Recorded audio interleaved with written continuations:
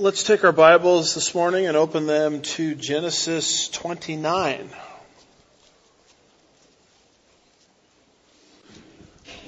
Which must mean we're finished with chapter 28.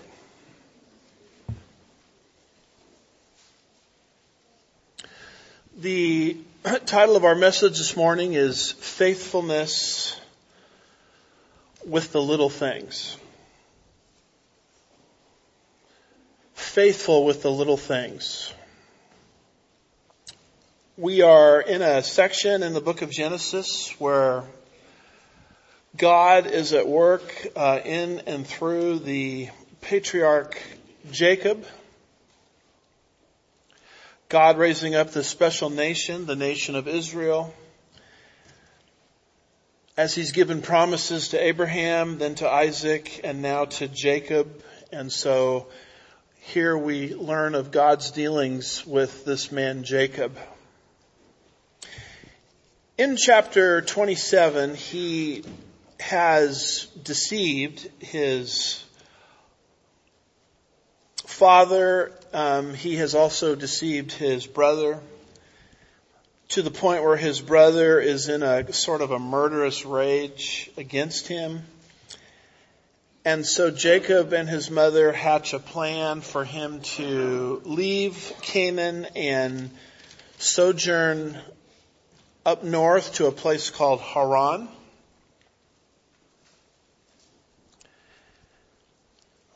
Why did Jacob leave? Well, the story they say is, Jacob needs to find a wife. It's a half-truth. He is going to Haran to seek a wife, but he's also fleeing from the murderous rage of Esau. And as we studied in chapter 28, as he's making his way to Haran before he leaves Canaan, he stops in an area called Bethel. And it's there Jacob sees this staircase that joins heaven to the earth. And God takes that opportunity to reaffirm to Jacob the promises that he has given to the nation of Israel. So the story picks up there in chapter 29. We have Jacob's arrival in Haran, verses 1 through 14. The things that happen there resulting in Jacob's marriages, plural. He gets 2 wives. I don't recommend that, by the way, but that's what happened with him, verses 15 through 30.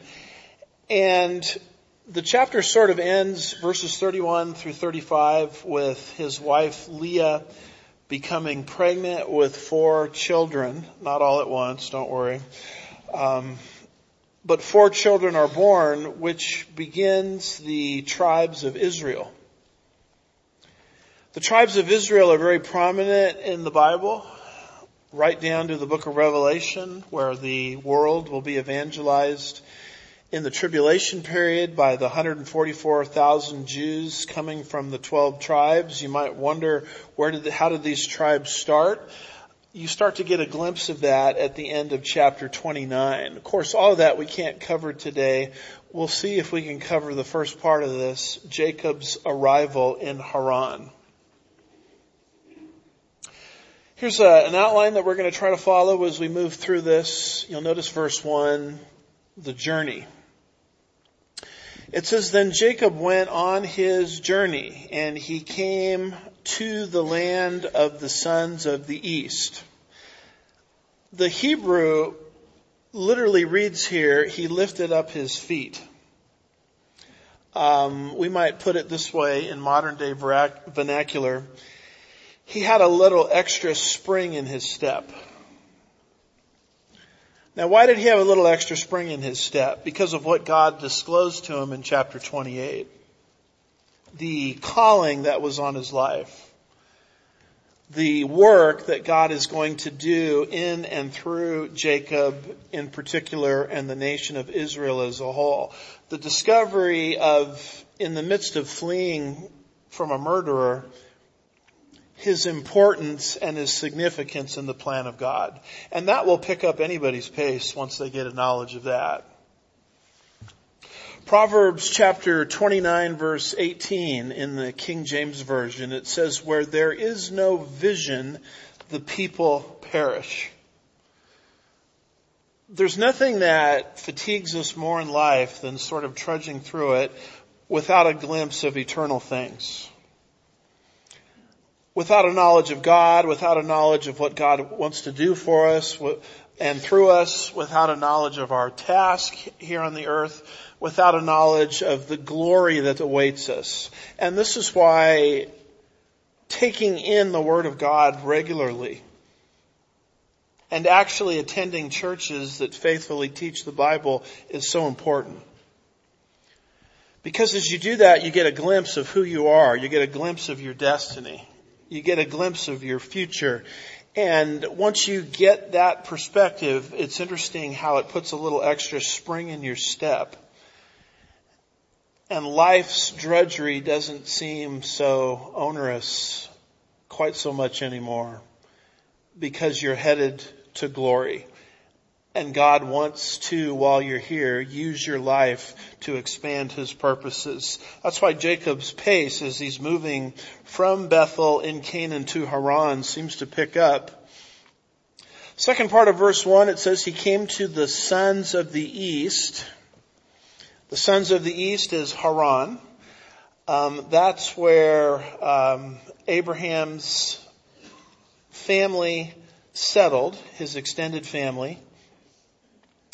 It's also where Abraham's servant went to seek a wife for Isaac. And this is where Rebekah came from. And now Jacob is fleeing up to that same area, and he's going to meet someone very special, someone named Rachel. We know he's going to get married because God said in chapter 28, through you, your seed, descendants will be innumerable. So obviously he has to meet the right woman so that these promises that God has given in chapter 28 can be perpetuated. He arrives in Haran at a well, and we read about that in verses 2 and 3. It says, he looked and he saw a well in the field, and behold, 3 flocks of sheep were lying there beside it. And from the well they watered the flocks. Now the stone on the mouth of the well was large. Verse 3, when all the flocks were gathered there, they would then roll the stone from the mouth of the well and water the sheep and put the stone back in its place upon the mouth of the well. You'll notice here flocks, verse 2. You'll also notice this giant stone that resides over this well, which is used to water the flocks. A lot of people ask, well, is this the same area where Abraham's servant brought Rebekah back to Canaan? Yes, it's the same area, but it's probably not the identical well. The story of Abraham dispatching his servant to Haran to bring back Rebekah to Isaac is given in chapter 24 of Genesis. We've already studied that. That's a story that happened chronologically about 97, according to Bible chronologists, about 97 years earlier. And that was the same area, but it seemed to be a different well. This well is outside of the town, but the well in chapter 24 was by the town. But at any rate, there's a procedure that's described there in verse 3. When all the flocks were gathered there, they would then roll the stone from the mouth and the well and water the sheep and put the stone back in its place on the mouth of the well. So they rolled this stone away in Haran to water these sheep. And then when that process was finished, they rolled the stone back. So this is where the sheep were fed. This is where the sheep received sustenance and nourishment. And I understand that this, what I'm about to say, is not exactly in the immediate context, but I can't help but being reminded of what Jesus said to Peter in John chapter 21, verses 15 through 17. He asked him, Peter, do you love me? 3 times. And each time Peter said, or Jesus to Peter, I should say, said, feed my sheep. Second time around, tend my sheep. Third time around, feed my lambs. Feed my lambs first time. Second response of Jesus to Peter, tend my sheep. Third response of Jesus to Peter, feed my sheep. The feeding of the sheep of God is obviously something that is paramount in the design of God for the church. And by the way, how are the sheep within the church to be fed? Well, Jesus answered that in Matthew chapter 4 and verse 4 when he said, man shall not live on bread alone, but on every word that proceeds from the mouth of God. The function of spiritual leadership, the function of a pastor, is to feed God's sheep. Sugarland Bible Church exists to feed God's sheep as we move through the Bible line by line, verse by verse, chapter by chapter, book by book. If the sheep are malnourished, then you need to look into the pulpit and ask, why are the shepherds not feeding Christ's sheep? Sugarland Bible Church does not exist for Sugarland Bible Church's sake. Sugarland Bible Church exists for the people of God. It's a place for the people of God, among many other things, to be fed the Word of God. And you look at so many ministries today, and it's almost like they have lost sight of why they are even in existence. They talk about themselves. They talk about their financial needs. They spend a lot of time trying to not feed the sheep, but sometimes fleece the sheep. And there's such an emphasis on their budget, and there's such an emphasis on their needs. You sort of start to wonder, well, maybe they've lost sight of why they exist. I mean, if a ministry exists so that the people can support the ministry, then that's not a ministry anymore. The ministry is not for the sake of the ministry. The ministry is for the sake of the people of God. God's people need to be fed God's Word. And so your expectation when you come to Sugarland Bible Church is to be taught the Word of God from Genesis to Revelation. In fact, even as I am speaking in our children's ministry that's meeting simultaneously with this, and our youth group that meets before this worship session, that is what is happening in all of these classrooms. The Word of God is being taught. And may the Lord help us if we ever move away from that and move into some other task or project, we would be neglecting what Jesus told Peter to do as a spiritual leader in the church age. And I just bring this up because I couldn't help but think of it, because the sheep here are being fed. It talks here about this stone that they would roll in front of this well. The sheep before that would receive pasture, and then they would roll the stone back. I can't help but thinking about the time period that we're in right now, next week being Palm Sunday. So make sure to bring your palms with you next week. Palm Sunday. You can bring 2, right? Following Palm Sunday, the next Sunday is going to be Resurrection Sunday, where we commemorate the resurrection of Jesus. Palm Sunday being the triumphal entry of Jesus. And how those 2 events, particularly Resurrection Sunday, culminates in the rolling away of the stone. Matthew chapter 28, I believe it's around verse 2, speaks of how an angel rolled away the stone. The tomb of Jesus Christ was empty. Jesus is different than any other historical person that's ever walked the face of the earth. He's the only person who a script in terms of messianic prophecy was written about him in advance. No person has been born into a world where a script was written hundreds and thousands of years before he showed up. And Jesus was also unique because he claimed to be God and said, I'll prove to be God by predicting my own death and then resurrecting from the dead and then pulling it off. It's one thing to predict it, it's another thing to pull it off.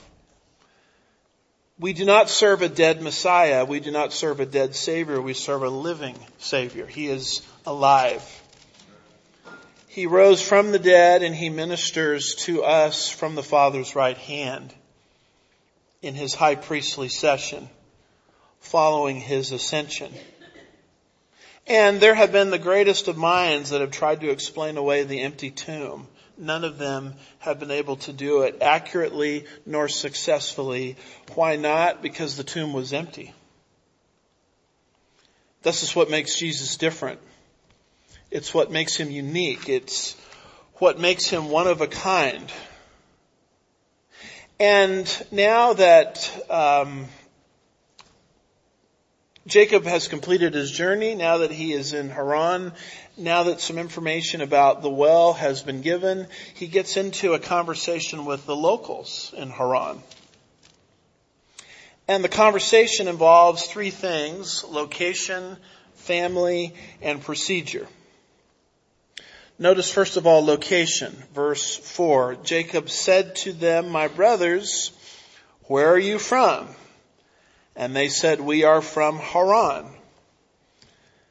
That information is given to show us that Jacob ended up at the right place. He is in Haran, sometimes called Padan Aram. You'll notice back in verse 1, the people living in that area were called the kings of the east. Haran is that top circle. It doesn't really show up well on a map, but if you look at Canaan there in the west, bordering the Mediterranean Sea, it's about a journey of 450 miles. Jacob wants to know, has he reached the right place? And so he asks this question, where are you from? And there they are, all gathered at this well for this time of feeding for the sheep. And they say, we are from Haran. So location is good. And now he asks a question about family. And he does that in verses 5 and 6. He said to them, do you know Laban, the son of Nahor? And they said, we know him. And he said to them, is it well with him? And they said, it is well. And here is Rachel, his daughter, coming with the sheep. There is as we've learned in the book of Genesis, sort of a family tree. Terah, a descendant of Shem, who was a descendant of Noah. Terah had 3 children. Abraham, we've read a lot about him in our study. Nahor, and then some others that are mentioned. From Nahor, who was married to a woman named Milcah, came a series of descendants. One of those is named Bethuel. Bethuel is interesting because from Bethuel comes Rebekah, who would ultimately be married to Isaac, and ultimately this man named Laban, who is sort of going to take center stage in this story. It's interesting when you look at verse 5. It says, he said to them, do you know Laban, the son of Nahor? Well, actually, when you look at this very carefully, Laban is not the son of Nahor. Laban is the son of Bethuel, making him the grandson of Nahor. So if he is the grandson of Nahor, why does the Bible call him the son of Nahor? Well, the truth of the matter is the word son in the Bible can refer to an ancestor, but not an immediate ancestor. Jesus is frequently called the son of David.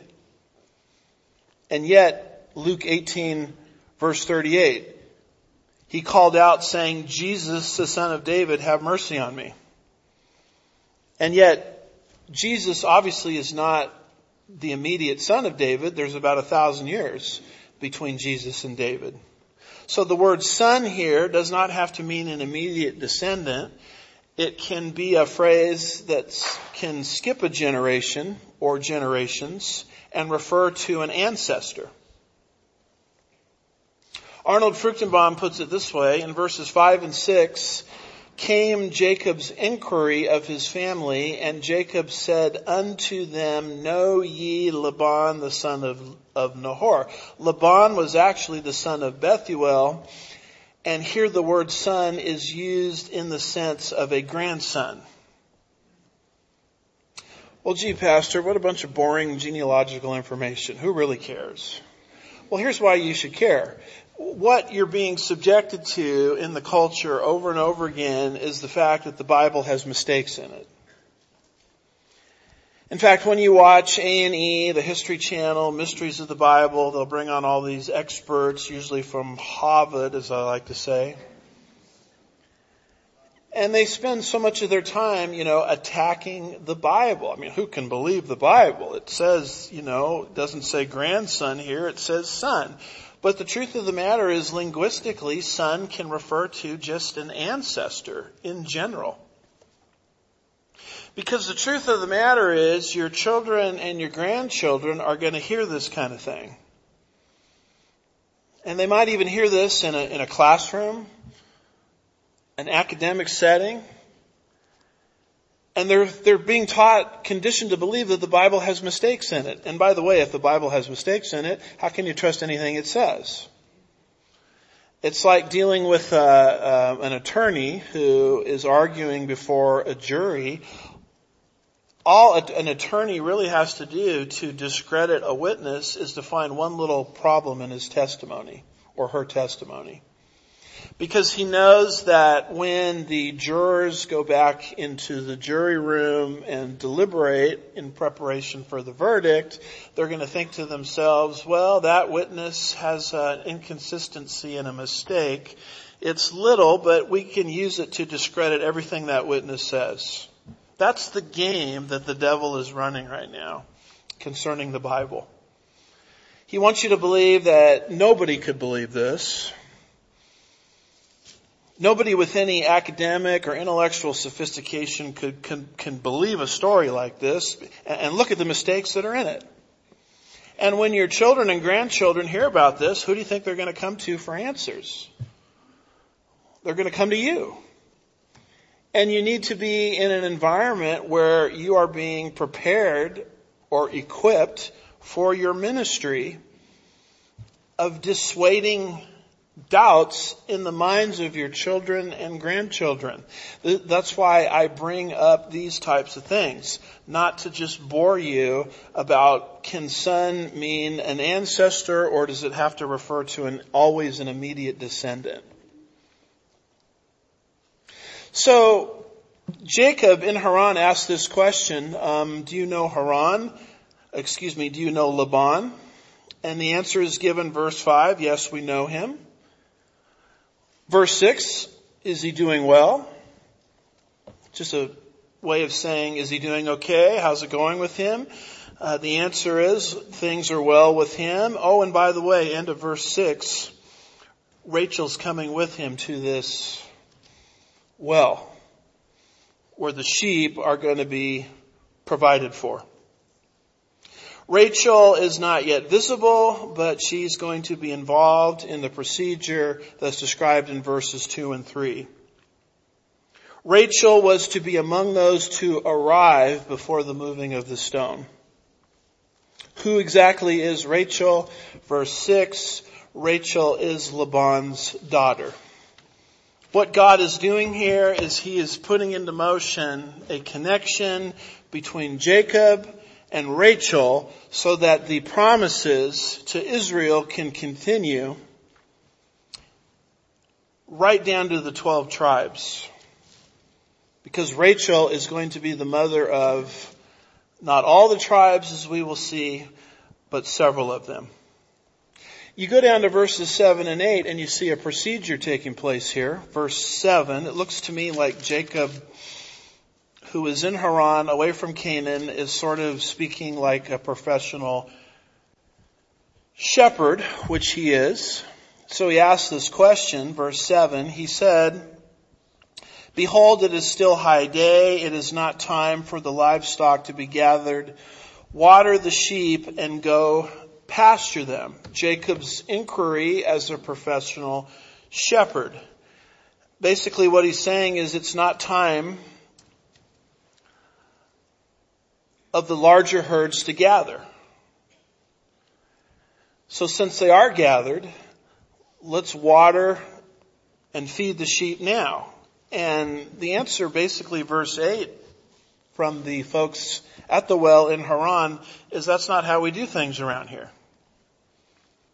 Jacob, being 450 miles away from Canaan, in sort of a different system, a different culture, would not understand how they operated. But they answer in verse 8, "But we cannot until all the flocks are gathered and they roll the stone away from the mouth of the well. Then we water the sheep." Jacob says, "Water them now. That's what you ought to do." And they say, "Well, that's not what we do. We let the sheep gather, then we roll the stone away, then we water them, then we roll the stone back over the well." So the answer is to water them now is against the customs of this place. And the reason this is being described is Rachel is coming with the sheep. And God is using an ordinary circumstance to unite two people together. Which is how God works. You know, many times I've asked God to work in my life and I'm looking for some kind of, vision or highlighting writing in the sky or something, an audible voice. And frequently God will do some of the greatest things He's ever done in my life as I'm just going about daily life and daily business.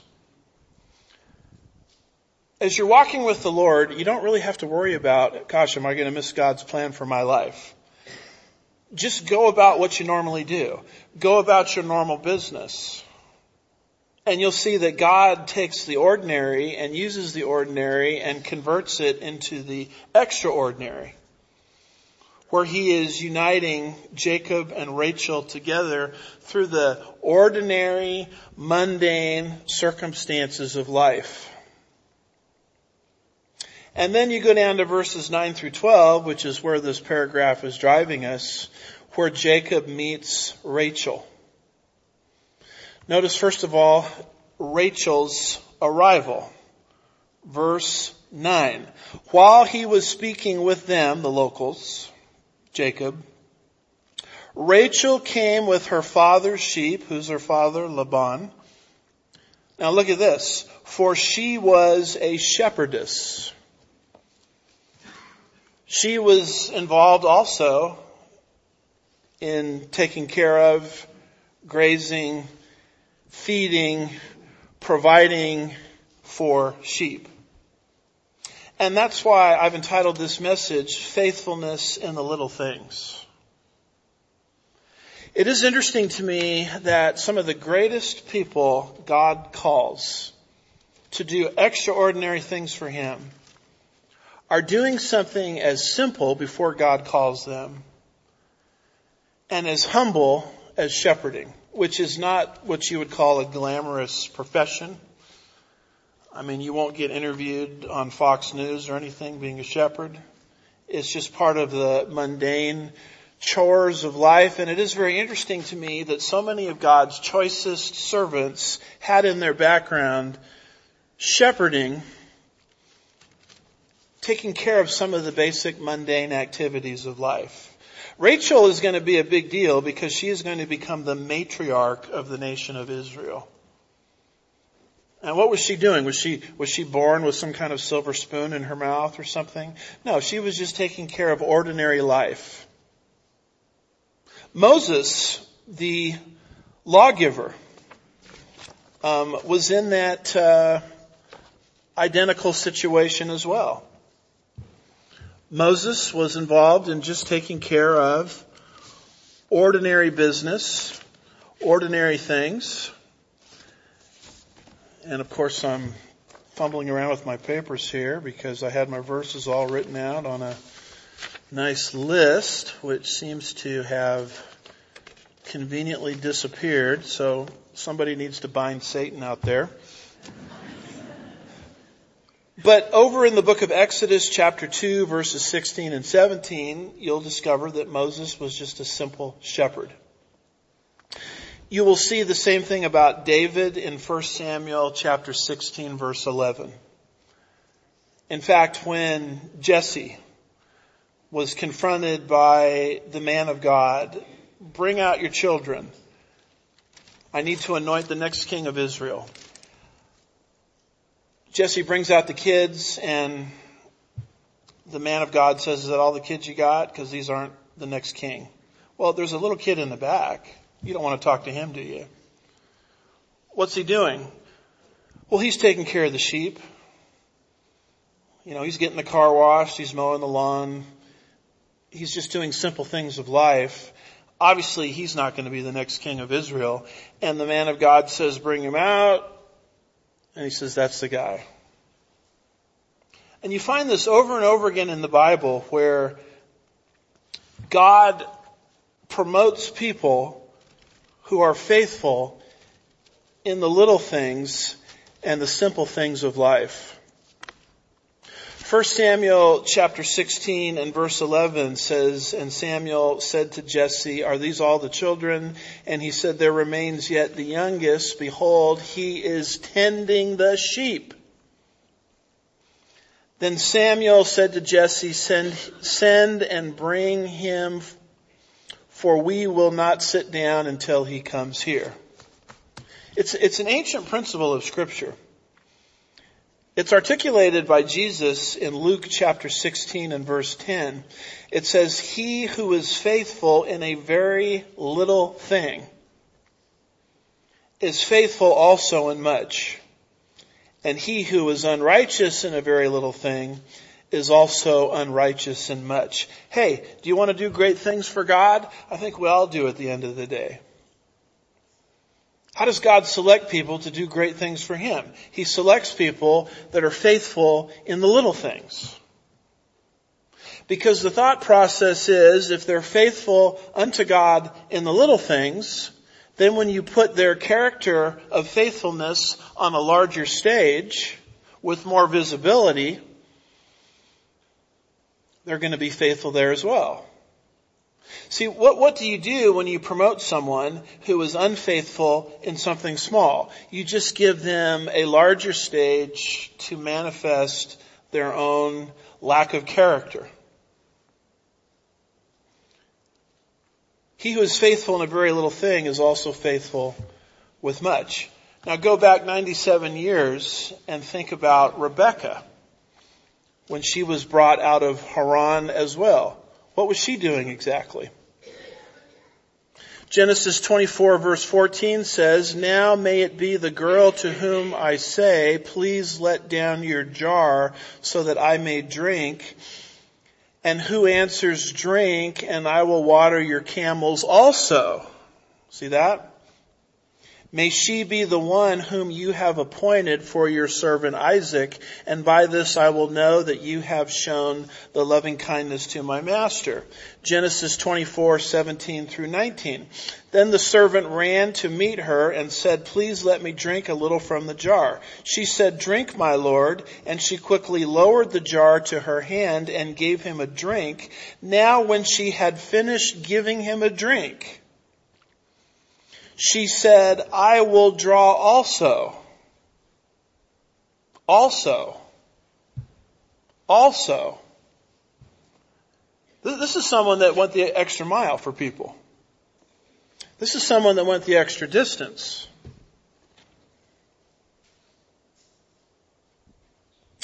Now when she had finished giving him a drink, she said, I will draw also from your camels until they have finished drinking. I'll take care of you and I'll take care of your camels. That, by the way, was the prayer request. The prayer request was, I'll know that the woman is right for Isaac, the servant says, if she offers a drink, not just to me, but to my camels. It's an interesting insight into Rebekah's character. I mean, she was the type of person that dotted every I and crossed every T. She was the type of person that you could look into her life and you couldn't see any habitual problems. And that is the character of the person that God chose for Isaac. The same kind of thing is happening here with Rachel. I mean, she's not just sitting around, saying, okay, I want to be the matriarch of Israel. Probably was the furthest thing from her mind. Nor was David sitting around saying, I want to be the first king of the United Kingdom. Actually, the second king following Saul. They weren't thinking in those ways at all. They were just faithful in little tiny things. And God promoted. I think in the announcements, we had some information about the elder deacon nomination selection process, which raises a very interesting question. How do you select leadership for a church? Well, 1 Timothy chapter 3, verses 3 and 4 tells you. It says, he, that's the potential elder, must be one who manages his own household well. Don't ask primarily about his education. Don't ask primarily about how big the church was that he came from before. Look at his family. If he can manage his household well, and that character of faithfulness is elevated to a larger platform, then they're going to do fine managing God's church. But if their family is running wild, without any organization, without any leadership, what do you think such a person is going to do in the church of God? His deficient character is just being given a larger stage, which will lead to disaster. He must be one who manages his own household well, keeping his children under control with all dignity. But if a man does not know how to manage his own household, how will he take care of the church of God? You see what's being spoken of here again and again and again in the scripture, whether it's Rebekah, whether it's Rachel, whether it's Moses, whether it's David, is the principle that Jesus articulated in Luke 16 verse 10. He who is faithful with a very little thing is faithful also in much. He who is unrighteous in a very little thing is also unrighteous in much. Do you want God to bless your life? Do you want God to use you? Then take care of the little things. Be diligent there. Don't seek great things for yourself. Seek to be faithful exactly where God puts you. And as you do that, watch how he starts to promote you. It's a simple principle of Scripture that for whatever reason almost gets no airtime today in Christianity. He who is faithful with something small can be trusted with something great. This is the future matriarch of the nation of Israel, Rachel, who is being faithful as a shepherdess. And then Jacob sees Rachel for the first time. It's right there in verse 10.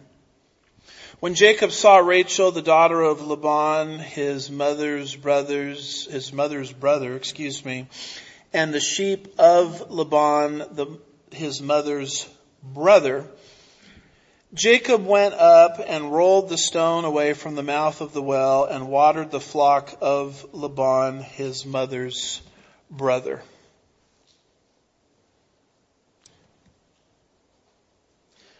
The first sight is kind of interesting in the Bible. You remember when Isaac saw Rebekah for the very first time. It says in Genesis 24:64 and 65, Rebekah lifted up her eyes, and when she saw Isaac, as she's coming back to Canaan from Haran, she dismounted from the camel. She said to the servants, "Who is the man walking in the field to meet us?" And the servant said, "He is my master." Then she took her veil and covered herself. She knew instinctively there was something special about Isaac.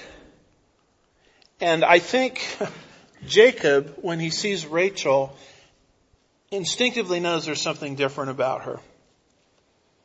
Something actually special about her. Because when you drop down to Genesis 29,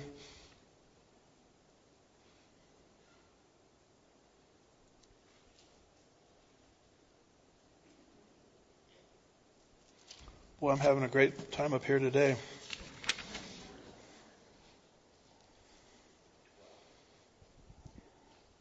20. Thank you. So Jacob served 7 years for Rachel, and they seemed to him but a few days because of his love for her. He saw something very special in her that caused him to fall in love. Love is tossed around so frequently in our culture. Most of us have no idea what it means. If you want to understand what love is, read 1 Corinthians chapter 13, verse 3, which says, among other things, love is patient. People today are mistaking lust for love. Lust and love are two different things.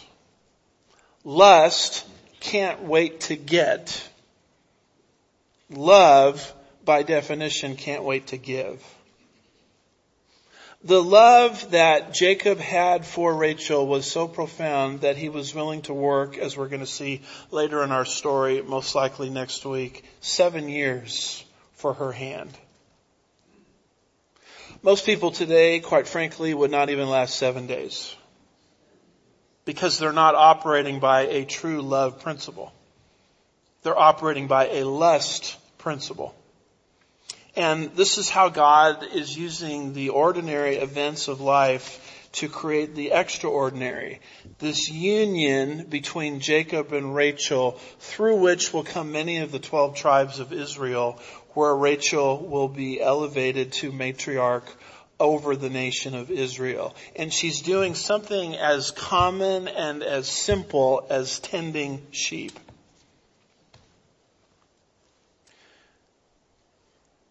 Then you drop down to verses 10 through 12 and you see Jacob's reaction.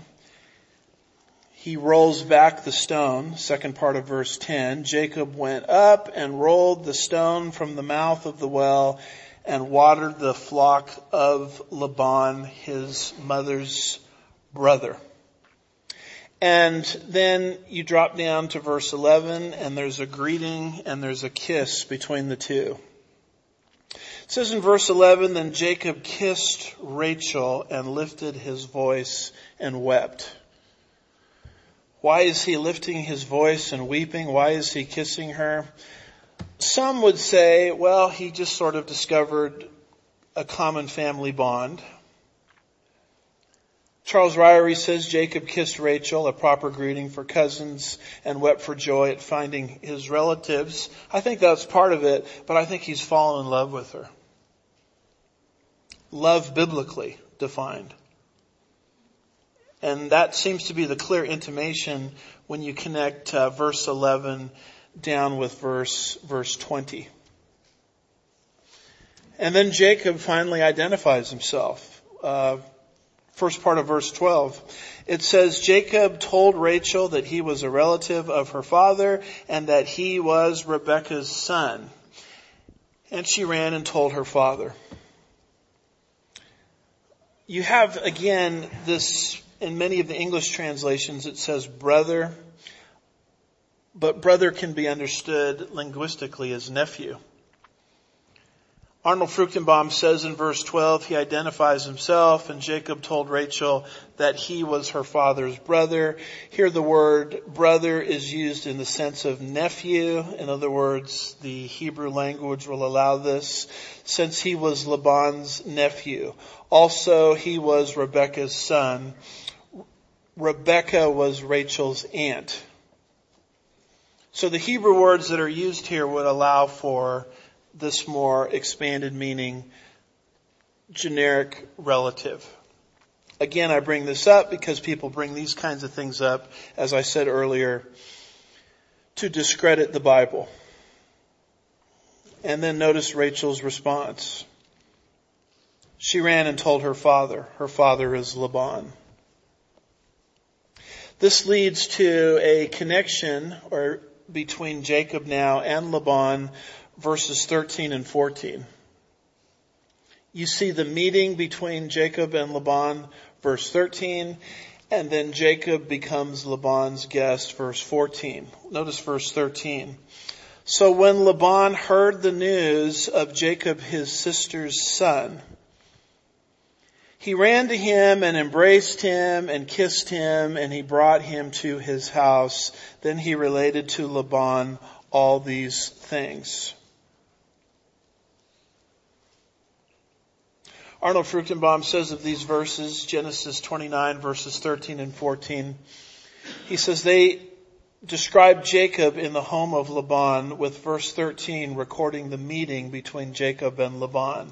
The timing was, and it came to pass when Laban heard the tidings of Jacob, his sister's son. Laban's sister, that would be Rebekah, had left 97 years earlier. So there's an awful lot of family history for these two to catch up on. And so Laban, verse 13, responds to Jacob. Also verse 13, Jacob tells Laban the whole family history and what's happened in the land of Canaan over the last 97 years. I mean, it's an astonishing thing that's happening here when you think about it. And yet God is using the ordinary circumstances of life to bring about the extraordinary. The paragraph ends with Jacob becoming Laban's guest. Laban said to him, surely you are bone, or my bone and my flesh. And he stayed with him a month. Notice this expression here, my bone and my flesh. Does that ring a bell? Goes back, does it not, to the book of Genesis, chapter 2 and verse 23, which says, the man said, this is now bone of my bones and flesh of my flesh. She shall be called woman because she was taken out of a man. In other words, Jacob is using this expression here, and Laban is using this expression here to show that there's a family tie. It's just a family history he wasn't aware of in terms of what transpired over the last 97 years. And then verse 14, it sort of ends with Jacob now in the home of Laban. Laban said to him, verse 14, surely you are my bone and my flesh, and stayed with him 1 month.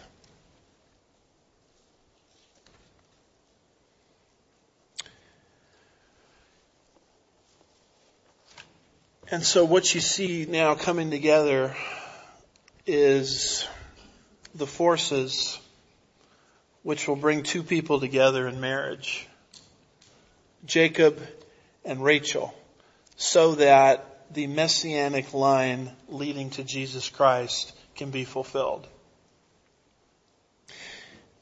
If you are simply a New Testament Christian and you only read the New Testament, and you only read about Jesus and what he did for us and his death on the cross and his resurrection from the dead, and you have not investigated the Old Testament, then you have no knowledge of the details that God put into motion time and time and time again to make sure that there was a line coming from the nation of Israel leading to Jesus. Long before Jesus did his work, God the Father did a lot of work in pre-Christ, if I can use that expression, the pre-Jesus age, putting together this intricate genealogy leading to Jesus Christ. Which must mean God loves you an awful lot. If God is going to work so meticulously in history to put these marriages together, whether it's Isaac and Rebekah, Jacob and Rachel, so that Jesus can come through that lineage and accomplish his mission through his death, burial, resurrection, and ascension, God must love you like there's no tomorrow. And how foolish it is to look at the person of Jesus Christ who offers us salvation, who represents the intricate plan of God in Old Testament times, and to just have a calloused attitude towards him. When God was putting all of this together, he was thinking about you as an individual. He was thinking about your specific need for salvation. And so he worked, and he worked, and he worked, and he worked, and he worked in the finest details to make sure that that salvation through Jesus became available. The truth of the matter is, everything has been paid for. Jesus' final words on the cross were, "It is finished." The floodgates of salvation have been opened to the human race. Floodgates which would be an impossibility without the specific work of God, as we're reading about here in Old Testament times. Which means somebody loves you. Somebody died for you. Somebody has a plan for you. And that person is Jesus Christ. Because Jesus says it is finished, or said it is finished, the only thing left for you to do is to receive what he has done for you as a free gift. There is no good work that you can possibly do to curry God's favor other than to receive the good work Jesus did for us 2,000 years ago. And a good work which God clearly set up way in advance by putting marriage after marriage, person after person together. And so our exhortation to people listening, either in the building or online, as the Spirit convicts them of their need to trust in Christ, is to place their faith exclusively in Jesus Christ for their salvation and for the safekeeping of their soul. Becoming a Christian is not a 12-step program. It's a single step where you hear the gospel and you believe it. Hearing it is my job as a teacher, as an evangelist. Receiving it is your job. The Holy Spirit's job is to take my words and to make them real into your heart and life. But no amount of proclamation and no amount of Holy Spirit illumination can accomplish what you need to do. You have to receive this gift. It's like somebody giving you a gift at Christmas time, all wrapped up. It's especially made for you, but you never take it and you never open it up. Well, it's a gift that's yours. You just haven't received it. That's how most of the world today is living. The whole world is savable. But because most people either have hardened hearts towards God or they're too busy with other things, have never actually received the gift that Jesus entered history to give us, which was salvation. And so that's why we conclude all of our teaching services with a very strong exhortation that if the Holy Spirit is convicting you of your need to trust in Christ for salvation, that you'll do it now. And what a time to do it. This time of the year, as we get ready for Palm Sunday, Resurrection Sunday, to trust Jesus and be a newborn child of God in this season, what a great thing that would be. And so we just invite anybody within the sound of my voice, either in the building, listening online, listening to archives after the fact, to trust in the person of the Savior, which God worked so diligently in history to make sure that this moment would arrive and the gospel would show up on your doorstep. If it's something that you need more explanation on, I'm available after the service to talk. But this would be a good time to break the material. I know I'm letting you guys out a little early today, but I've kept you late enough so many times. I've got quite a debt to pay off, don't I? But we've got Jacob's arrival, verses 1 through 14. Next week we'll take a look at Jacob's marriages, verses 15 through 30. And then the beginning of Jacob's sons, the 12 tribes of Israel. Shall we pray? Father, we're grateful for today, grateful for your word, grateful for your truth, grateful for the time of the calendar that we're living in where we focus on Jesus and what he's done for us. Help us to walk these things out this week. We ask these things in Jesus' name. And God's people said,